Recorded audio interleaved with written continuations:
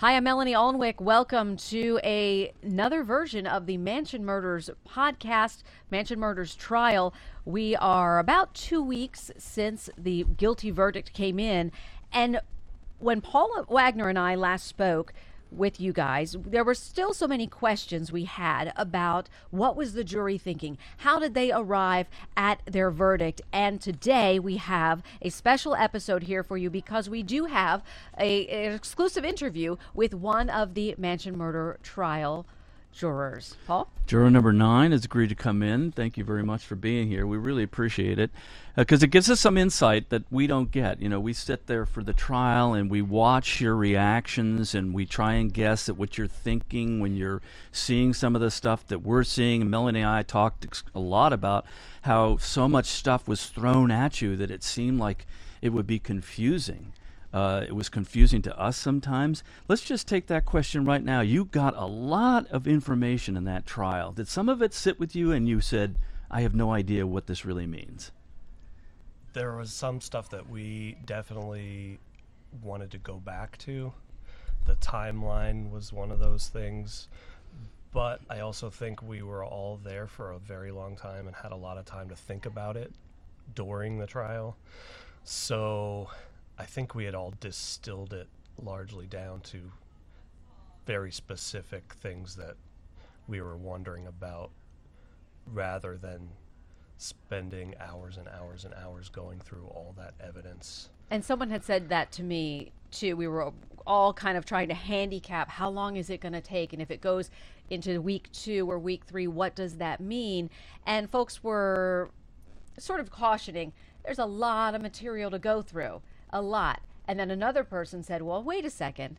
These jurors have been sitting with this information, distilling this information, thinking about this information for the last 6 weeks. So there probably aren't that many things they're going to have to go through. Did you guys even ask for any pieces of evidence to see? There was one picture that we all swear that we saw that wasn't in the evidence book. Interesting. And it may have been out of the video, but I think it was a picture, and it was of the pizza box opened with the pizza inside, and with the entire pizza, with like 1 or 2 pieces missing. And we all swear we saw it, but it was not in the evidence book. So we asked if we could have it, and they said, no, everything that you're supposed to get is there. Well, that's interesting because when they did release the photos to us, there was one slice of pizza, and then there was the 2 pizza boxes sitting in the room where the 3 were found. And a close-up picture of the evidence technician's gloved hand holding the box. I seem to recall a picture. I wasn't there the day they talked about the pizza. I don't recall seeing. No, I never did see any pictures of the pizza. I think maybe you were out doing a live shot and I was home for the afternoon. So that's interesting because we know that there were certain things that came into evidence that then during those famous bench conferences they ended up taking out. But I can't imagine that picture of the pizza would have been. That's very interesting. I suspect maybe they scrolled past it on the screen and we all saw it, but they didn't ever actually enter it. Why would that have been important to see? Because we were wondering how much of the pizza was eaten, and by several of our notes, we decided that it looked like very little of the pizza was ever eaten. And why would that be important to your judgment? He admitted he ate a piece, and so basically the only pizza that was eaten was by him. Got it. Is what we kind of came down to. So the questions that are on everybody's mind are, what did you think of Daron Wint when he took the stand? Was he believable? I think parts of it were believable, but when we dug into more of the details, it started to get a little crazy. Some of his memories were suspiciously clear. Okay, sure. He says, I remember sitting in a blue chair in the front room, but then he couldn't remember anything about other details. So that kind of gave us pause. And the whole thing about driving from PCM to Garnett's house to breakfast to Ed's house, but Darrell's phone not going to Ed's house, but going to Hyattsville or Gaithersburg, it just didn't. It was not making any sense. Ultimately, it didn't add up. It didn't add up. But I think initially, on the surface, it sounds like a great story, and it seems like it defended his claim. Like right. It fit in with what we had. He had an alibi for everything, and I think as observers, we thought, gosh, I don't know. You're supposed to give someone the benefit of a doubt. If we are giving Daron Wint the benefit of a doubt, what he's saying fits in, and then it's up to the prosecution to blow it all apart. So for us, what really made us sit up and take notice was they said that Ed, his alibi, was dead. What did you think when you heard that? Well, it's been 3 years, and Ed was supposedly old, but come to find out he wasn't that old. But no one else. This house that Ed lived in supposedly was full of people all the time, and people hung out there, but they couldn't find any of those people to say that he was there. They found 2 neighbors, one of whom barely remembered the parents living there, and the other of whom did not want to pay attention to anything. Because he doesn't pay attention to other people's business. This is Right. the owner of the Yes, tire the store. tire shop. Yeah. But while we're on that, let me ask you this. The police officer who took the stand and said that he came there in the morning after hearing shots fired, Daron says that he was asleep until 10 o'clock. What did you think of that testimony? It seems like if his procedure that he would have knocked on the door of the address that sharpshooter or shot spotter had given them sounds legit, and if he really pounded on the door the way he says he did, wouldn't the guy on the couch have woken up from that? But We all had the same thoughts. but then again, he doesn't actually remember it, and there's nothing in the report that said he actually knocked on that address. But it added to our doubts about his story. So I want to go back to the beginning. When you were first called for jury duty, most people kind of think, oh, gosh, I hope I don't get picked. And then you do. How are you feeling? And then realizing it's going to be a 6-week trial. What was going through your head? It was largely, what do I tell work? And, what are they going to do? The policy says they give 5 days of leave, but, they ended up giving me administrative leave. But then it's, you're resigned to it, but also you're sitting through all this very tedious, only 10% of it was interesting. A lot of it was very tedious. So I took a lot of notes to try to keep myself awake. Okay. And not necessarily for reference, just to make sure keep I your stay brain engaged. focused. And I think all the jurors were kind of that way. But they had to be meticulous, don't you think? Because if they had sort of broad stroked it for you, there would be too many holes. Right, I understand. They have to, and to get it on the record, they have to verbalize all this stuff. Every little the thing. phone number, yes, it would be much easier to just give us a printout and say. And you want to just go, okay, we get it. Right. That's the phone number. Trust, Yes. I believe you. Yes. And yes, we know you handled that evidence in the normal way That with the was proper the real. seals. That is the really tough testimony to sit through when they have to go through chain of command and procedure, and also when they have to certify someone as an expert witness. You want to say, okay, we get it. All right. This yeah, is let's your move on. expert. Right. Let me go back to Daron for a second. So what he couldn't explain on the stand was how his DNA got onto the knife, because he said he didn't go in the basement. And also he couldn't explain the hair that was in the bedding in the room where the 3 bodies were found. So what did you think of that? Well, he's on the stand. He can't explain that. Did that all of a sudden give you grave doubt? I think the hair on the bed in particular, because it was in the room with the adults and the bat. That knife in the basement honestly didn't really play into our discussions that Really? much. Because They put spent so much emphasis. time into that. they spent a lot of time. But to you, it was the emphasizing hair that, because only It put Stefan him in and the him room. could be there. Yeah. It put him in the room, and we didn't think Stefan was there. Yeah. Despite the opening arguments that said he was, they gave no evidence that he was anywhere else. The only time they mentioned Stefan was during their arguments, which we're not supposed to consider evidence. And quickly, Stefan's testimony, believable? I think so. I don't doubt that a company like that is not super careful with their paper timesheets. So you believe he was at work and had nothing to do with it? I think so. And that Daron just threw him under the bus. It must have been challenging, though, in the beginning. You're kind of drawn in. I mean, Christopher Bruckman starts off with, "This is the stuff nightmares are made of," and you think, "Oh no, what are we in for?" Then the defense comes up and says, "This is a miscarriage of justice. He didn't do it. These other 3 people did it, and we're going to prove to you that these other 3 people did it." That must have been like, okay, I don't even know where to go with this at this point. My mind is pretty analytical, and what I would have liked to do is just start reading about it all. But instead, we had to wait for them to lay this story out very slowly. Right. And that's frustrating for, you sit there for 7 hours, and then you have to go home, and you've only heard little bits of testimony, and so you're trying to piece that together.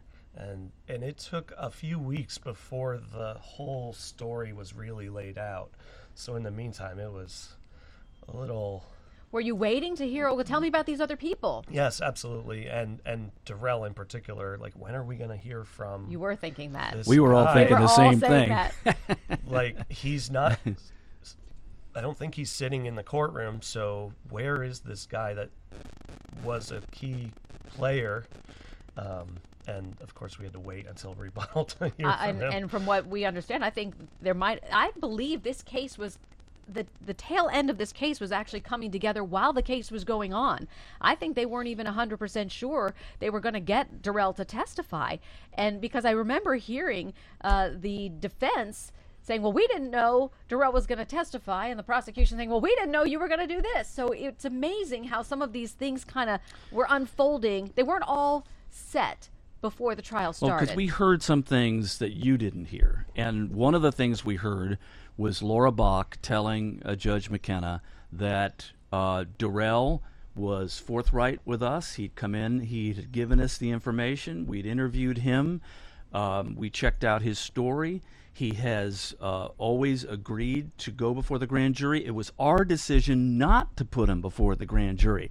Now, we as sort of amateur lawyers were thinking I don't even know if I want to go that far. This was a calculated decision by the prosecution not to put him in front of the jury. I'm sorry, in front of the grand jury, because then the defense couldn't impeach him on his grand jury testimony. Because I've said in this podcast, I thought Darrell was a terrible witness. I don't necessarily think he was completely forthright. His explanations for the money laundering scheme and that whole day. You were still left with questions about Yes, when did he absolutely. have the money? When were the money orders exchanged? He may have been more involved than the prosecution claims that he was. But ultimately, But he wasn't on trial. And, But particularly his explanation for not asking Daron about going to burn the clothes, presumably the clothes in the bag, right? What did you think of that? And when he admitted that he was with Daron when he got out to burn something, but then said he didn't ask Daron what it was all about. It seems like either, I don't want to know. He's a drug dealer in PG County, Montgomery County. He knows when not to pay attention. Is it more believable to have someone on the stand who says, "Look, yeah, I've done bad things. I've participated in criminal activity, but I didn't do this." Well, going back to Daron, I think one of the things that we discussed during our deliberation was that his taking the stand was not helpful to their Interesting. case. I think if he hadn't testified at all, we would have had more base. The jurors who were struggling with doubt for obviously not too long, but I think they would have had a lot more to work with there in terms of reasonable doubt. Yes, absolutely. Because once he opened his mouth and admitted that was him who went into the garage, and admitted he's the one who ate the pizza, and admitted he was in the Porsche going up New York Avenue, there was a lot less to poke at in the prosecution's case when he put himself there and his DNA put himself Well, there. I think the only thing he was piecing together the only thing he could, because otherwise the DNA is Right. there. And you'd have to believe that somewhere somebody got his DNA randomly and contaminated it around the crime scene. Right, and that was part of the logic that during our discussions, his defense was that my brothers set me up. They're trying to frame me. So how are they doing this? They're feeding you pizza and taking your hair and putting it places, right? And it sounds ridiculous now, but Yeah. Okay, so let's assume that's true.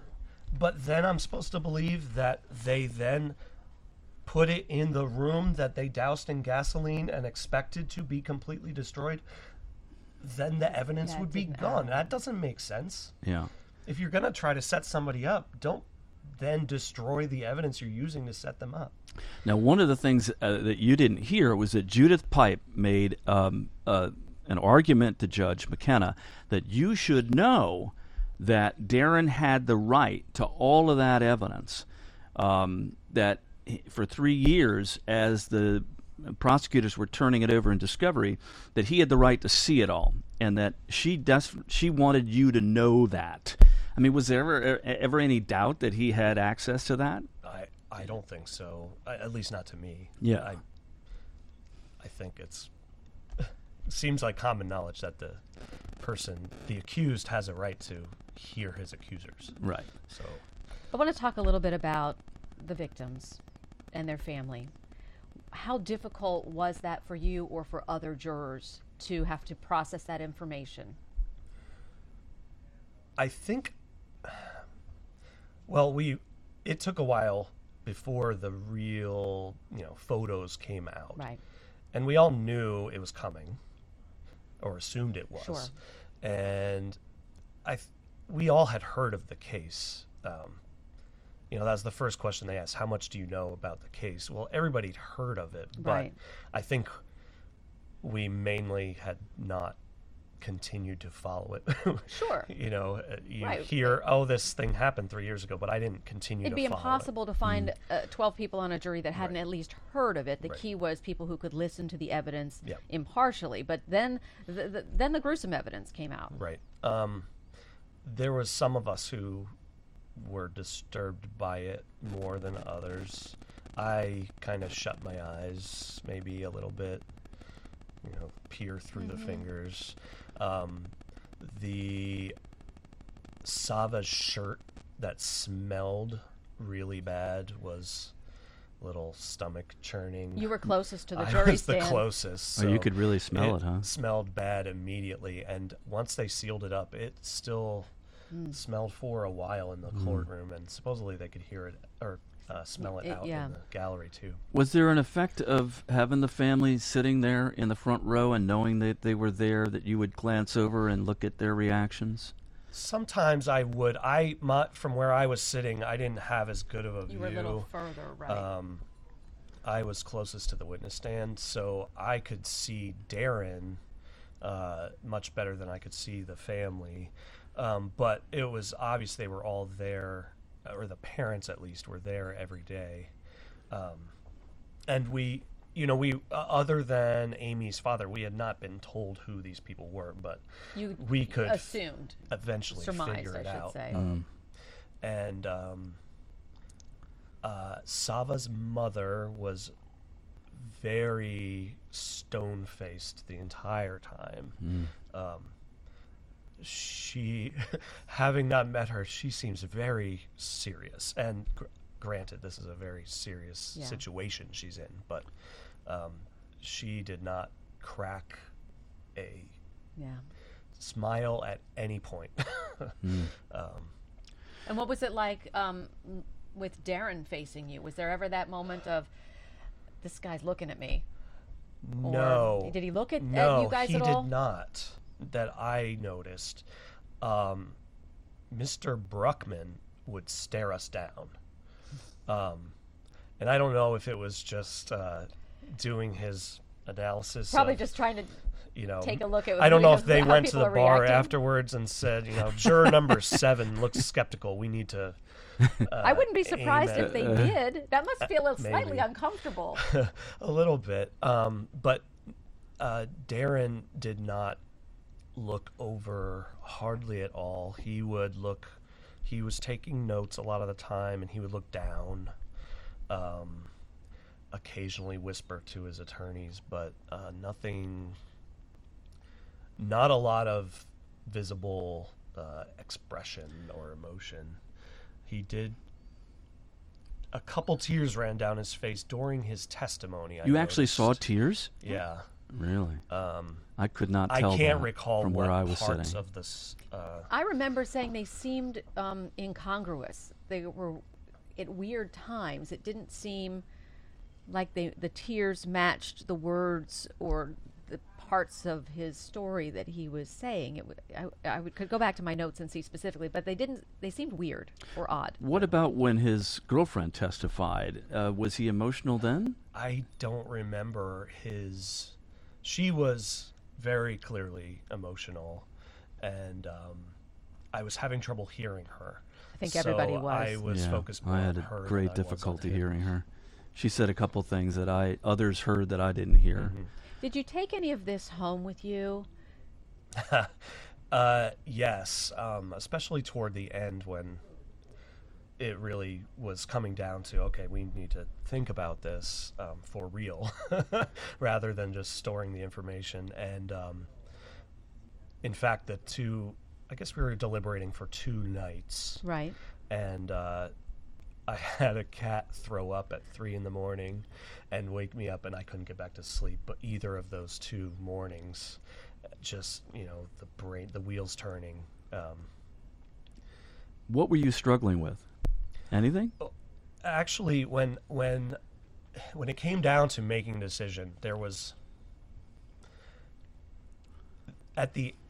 in fact, at lunch on that Thursday, the last day, there was probably 3 jurors who were still, I wouldn't say leaning towards acquittal. I think they were still just not ready to pull the trigger on their verdict, I guess. Was there something that put them And over the top? After we came back from lunch, there was a few of us who kind of expressed our feelings, and we weren't trying to sway them per se as much as just bring out into the air, like, okay, so where reasonable doubt is the standard. So what does that mean? And one of the things I had decided while I was laying awake was that the uncomfortable feelings that I was having was not doubt. It was the gravity of the decision, and the seriousness of it, and how horrible the crimes were. And to be honest, the process of deliberation made me very nervous. I'm not a outgoing person, so being trapped in a room with 11 other people. Gave you high anxiety? Was an anxiety-causing I process. can see that, and especially with a trial, like you said, of this gravity. I mean, you are sending someone to prison for the rest of their life. Right. This was not a death penalty case. I wonder if the death penalty had been on the table, if some of those people that had a little bit more doubt perhaps might have. I think it might have, and that was one of the things we actually mentioned. I mentioned it along that same line was, this is super serious consequences here, and if we were in some other states, it presumably would be death penalty on the line. So this is not something to take lightly, and we don't want to make a decision rashly. But any doubts that I had, I basically came to the conclusion that it was all on the periphery, and there was no charges related to burning the van. There was no charges for burning the car. There was no charges for the money laundering. It was all the stuff that happened in the house and what he took. And he was in the house. His DNA was in the room with the adult bodies. The Australians saw him go in, and he admitted it was him. And once we kind of narrowed it down to that, there was only a few elements of the charges that people were a little bit hung up on. One was in burglary, the home has to be occupied when the person enters. Interesting. And they never quite said how that all played out. Initially, some people were wondering, like, well, did they prove that? Well, when it came down to it, there was phone records that show Vera's phone going presumably on the red line from Silver Spring to Cleveland Park or Woodley Park, and then at the house for the rest of the time. And she got there at 9:30 a.m. So she was there. She was there. In your mind, someone she was there. And based on the doctor's appointments, they hadn't left yet. So unless Vera left the house without her phone at some point, which would be unlikely, someone was in the house. So we kind of logicked that. Just took a little working through, right? Let's go to one question that everybody has, and that is, do you believe he did it alone? I waffle back and forth, but bottom line is it doesn't really matter, and that was some of the people who had more doubt than others. That was one of the things that I think made them decide was that he did not have to be the trigger puller, so to speak. He had to be a willing participant in the crime in total, which we all agreed happened. The first thing we did in the jury room was go through all the charges, and we immediately agreed somebody did all 20 of these. Somebody did. Right. The question is, was it Daron Wint? And once it was kind of dominoes. Once we decided, okay, well, he was in the house. We don't believe he stayed downstairs. His hair was upstairs. Then it was almost nitpicks about the words in the charges. Like, okay, so he was participating in kidnapping. He was participating in burglary, and the people were murdered. So those murder charges are pretty clear. How about the first-degree premeditated murder? Was there premeditation? Yes, we agree. There had to have been premeditation. But was it him? And I found out that there was argument whether to include the instructions about abetting or not. Yeah. But they were included, and there was a lot of words in the instructions about what abetting means, and it says that you have to be an active participant in the crime and the killing, but you don't have to be the person who stabbed or beat or lit the match. And some people weren't sure about, well, what if they were still alive and he didn't realize that they... but my logic for that was, even if they were, sake of argument, let's say they were, and he thought they would survive, dousing them in gasoline and lighting them on fire pretty much eliminates any possibility that they will survive. What about Jordan Wallace? He is sort of the wild card in this. People in our group have speculated about him and talked about him for years now. I saw his testimony. I believe he was believable. I don't think he had anything to do with this. What did you guys think? We honestly did not even discuss Jordan Wallace's testimony because I don't think anybody had any doubts about it. The defense clearly wanted us to. They spent an awful lot of time trying to trip him up about whether the keys were in the car or not, or where he had to go to open the door, and why did he lie to detectives about the money. And it was pretty obvious what he was very upset about this horrible situation that he had found himself in, and it's after midnight and he's been there all day, and these detectives are yelling at him, and he's just, his boss told him to do this job and he did it. And I find it hard to believe that he was somehow part of a huge conspiracy, is what it would have had to been. Yeah. So you didn't buy it. I didn't buy it, and I don't think any of the other jurors did either. It wasn't discussed. Yeah, very interesting.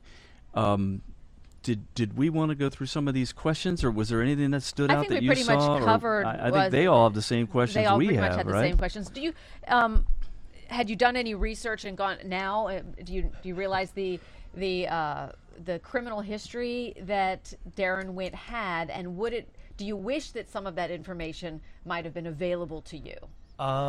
So I did. After I took Friday off, the day after, that. and I did kind of dig into some of the old news reports. I watched 2020 had a whole episode about it. Yeah. I watched that afterwards too. And I think, I don't remember if you were on it, but there's a lot of local reporters who, and then I actually listened to the last episode of your podcast. And then since then I listened to the others. Right. And I did, it was interesting how much more history he had that we were not told. We were told that he had previous convictions. Obviously, his DNA was the flag that, and it so you guys caught on to that, right. that if he hadn't had some sort of violent criminal past, his DNA wouldn't have been in the system. It seemed like the defense was trying to cover that up. Yeah, for you us, didn't maybe, need Laura Bach to tell you that. No, right? It was pretty obvious. Yeah. They objected, I think, or maybe there was a stipulation, or the judge made an instruction that, don't take anything from the fact that his DNA was in a database, but it's pretty clear, they're not going to 23andMe to get this DNA. Right. So that was pretty obvious, but they didn't tell us that he had beaten up a guy in upstate New York, and some of the other, threatening his dad, threatening to kill his dad. Some of that stuff, one of the early podcast episodes had his sister, and she's, saying how great he is and could never do anything bad to a person. And I'm thinking, is she aware of, what he did to his she just dad? Came in and just flat out lied. It seems like that. Yeah. People will do things sometimes to protect people that they love and their family, and they can't explain why they say the things that they do, but sometimes people will lie for their loved ones.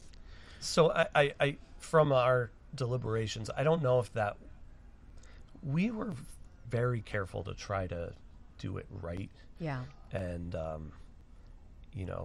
not let emotions play in, but just the facts like we're supposed to do. I don't think any of the jurors were disobeying the judge and talking to their friends or going to the library to read about the case, even though it would be very easy But Well, let me ask you that right now. Was it hard to stay away with all the social media that's out there and available hard not on to your tell phone? people what you were doing. Was it hard to just to keep away from that? well, I don't watch a lot of TV news, so I didn't have to worry about that. But reading, you know, you might see a headline. Yeah. It You're would like, "Oh, I say have to the skip trial by that." started, but you just scroll past, and there's, you know, there was no details in the headline. It would say, you know, Right. jury selection began in this Yeah. trial.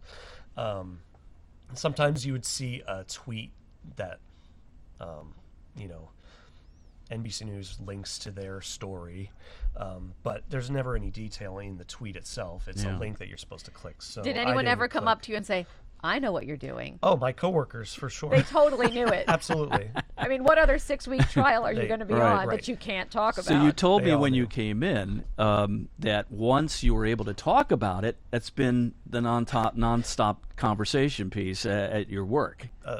Yeah, a lot of people want to hear, you know, the details, but I mean, it's the same details that they've heard. It's just What were they want my mostly impression. curious about? Just your impressions of it? I think a part of it's morbid curiosity. Sure. They want to know, like, what did you see? What did they really show you that we didn't see on the news? But then it's also what I think a lot of people can't separate the legalese and Sure. burden of proof, and they're like, well, duh, he's guilty. Why, you know, why did you have to go through 7 weeks of trial and 2.5 days to discuss? Like, obviously, but you know, we as jurors tried to be more serious than Well, that. and the case was complicated truly by the deliberate. fact that you then had, it wasn't just, we have this suspect and here's the evidence. The case was complicated by the defense, Right. intentionally complicated, when they threw in Stefan, when they threw in Durrell, and they threw in Jordan Wallace, because then you had to hear all this other evidence about other people and cross-examination and then redirect on 3 other people that on a simpler case you wouldn't have had. Right. And we took it seriously. We weren't just going to go Law and Order and decide. Right. Law and Order in the generic sense, not the TV show. But we wanted to give him fair, impartial. Did it matter whether you had a motive or not? Since some people on our Facebook group also wondered, okay, they didn't actually prove motive. They gave some. And they don't have to. Right.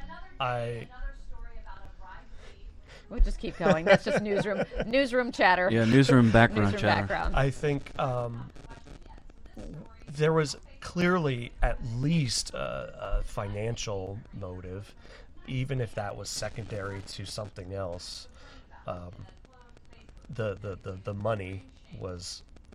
That was what stuck out to you. Yeah, was the, I mean, the financial whether he had an axe to grind for 10 years with his old boss, and took that to a very extreme.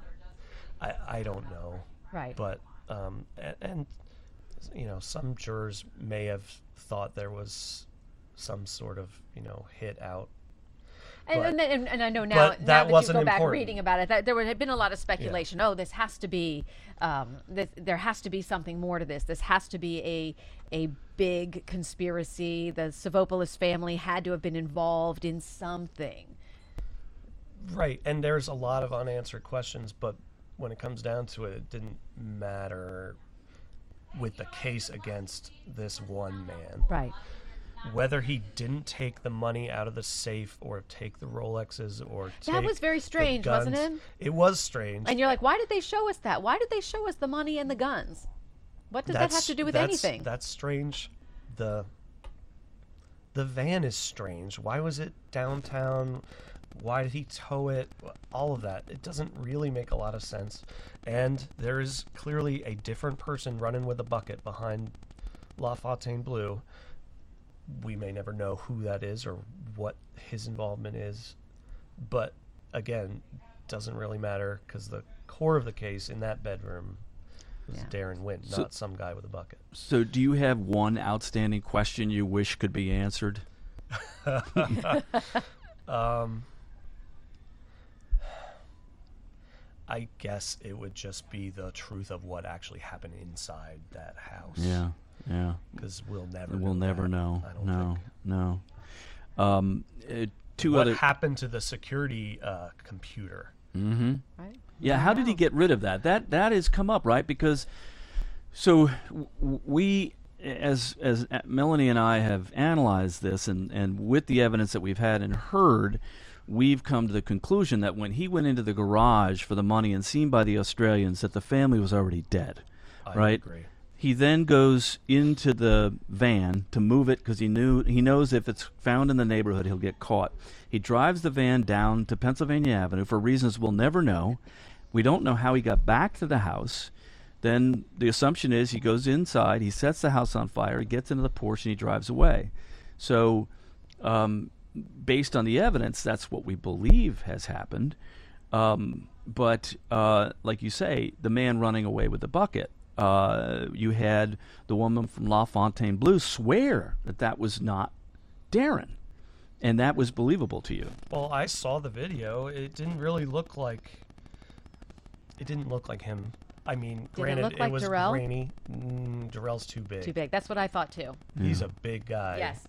And I think that was important as well, I think, for the prosecution to bring him in to show you how big he actually was. I think just that visual said, that guy's not him.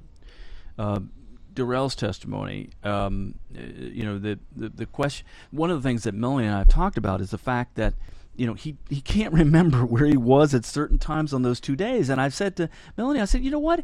If I knew that this had happened and my brother was possibly involved, I'd immediately write down everything I could remember. I have a totally different take on that. Do you? I do, because I don't remember what I was doing. No, but I mean, he knew within days that Daron was a suspect. They weren't significant days to him, but those days were not. He was probably stoned most of the time or drinking. Those were not significant events in his life. You don't remember the days that are your ordinary days. But did you struggle with that as far as he didn't know where he was? I found a little bit. I don't think he was completely forthright, but I think that was more of his own. He had several ladies that he was trying to keep from knowing about each other. Yeah. He was also dealing. He had multiple phones. He had other reasons not to be telling everybody where he was. And so ultimately, I didn't buy that.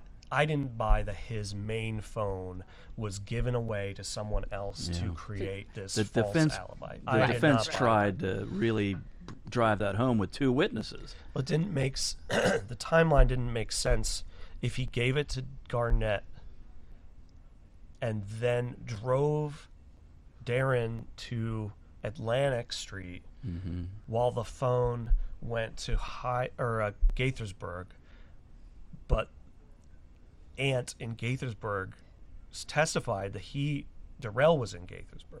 Yeah. It wasn't. So unless Ant is in on it too and covering for Garnett, it's a lot of.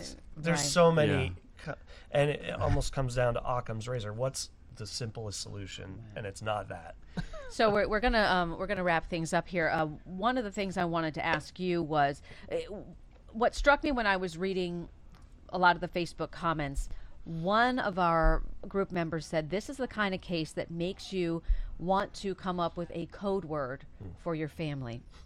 Is there anything else you think that that will have a lasting impression or impact on you? Well, I think we all suspect it, but everything you put out into the internet or even on your device, it never really goes away. They pulled Facebook records going back however many years, and including the deleted stuff. So you delete as much as you want, it's all still out there somewhere. That's a good lesson. And your phone knows a lot about you. And for most of us, we keep our phones with us, Right. and it's certainly something the government can use to create a timeline of your whereabouts. But Right. following up on Melanie's question, did it dawn on all of you that, geez, there was so many opportunities for people to learn that there was trouble, and it didn't happen? I think that's the saddest part of all in Yeah. this case. The sprinkler company, Vera's husband, is probably the hardest. He was literally right outside. That's haunting. That was another thing that with the story that didn't that was a flag, was he at Sava had left that message for Nellie the night before, and it said, please let her phone is dead, please tell her husband, she's not going to get home tonight. But then the next morning, he clearly has her husband's phone number. So, I mean, that's another sign that something was wrong. That he was able to call Bernardo. That was missed, and that's very sad. Like he, it clearly was, I'm assuming, looking down from the bedroom window and seeing the guy poking around, and that's... All right, I have one other question I've got to know, because Melanie and I and all of us reporters kept looking at this one juror who gave everything away. We called him Mr. Incredible because He was your foreman, I believe. foreman. he was the foreman, and he didn't. Jeffrey We said Stein, no when he poker got there, he just looked at Jeffrey Stein like, "Are you kidding me?" Well, I couldn't see from my angle what his facial expressions were. I did notice the tennis match. Yes. Yeah, I know who that is. Yeah. But he may have expressed his internal monologue a little externally, but once we got in the jury room, it was very methodical the way we went through it. And respectful of everyone's Yes. thought process and opinion. Yeah. Well, we can't thank you enough for coming in, juror number 9. And so many of our people on the Facebook group also said to say thank you very much for the sacrifice that you and the other jurors made to sit through this horrendous story and be privy to all of that evidence and to, again, Yeah, they wrote in weigh that they wanted to thank you for your service. Well, thanks for having me. Okay. Well, that does it, I think. We thought this, the last one was the last one, but I think this is the last I think this is probably podcast. the last one. Yeah. We'll move on to others. Right. So thanks so much for joining us Thanks for once coming again, in. you guys. We really appreciate it.